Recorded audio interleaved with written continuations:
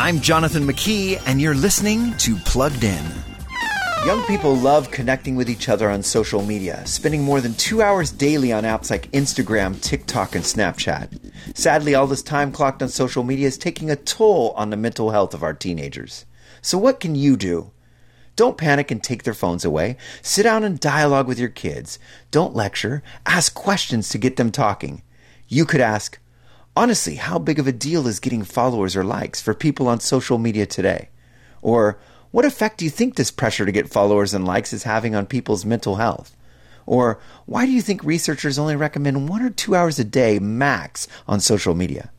After talking with them, come up with some realistic rules that make sense for your home. For more on that screen in your kid's pocket, visit pluggedin.com/radio and be sure to follow us on Facebook and Instagram. I'm Jonathan McKee for Focus on the Family's Plugged In.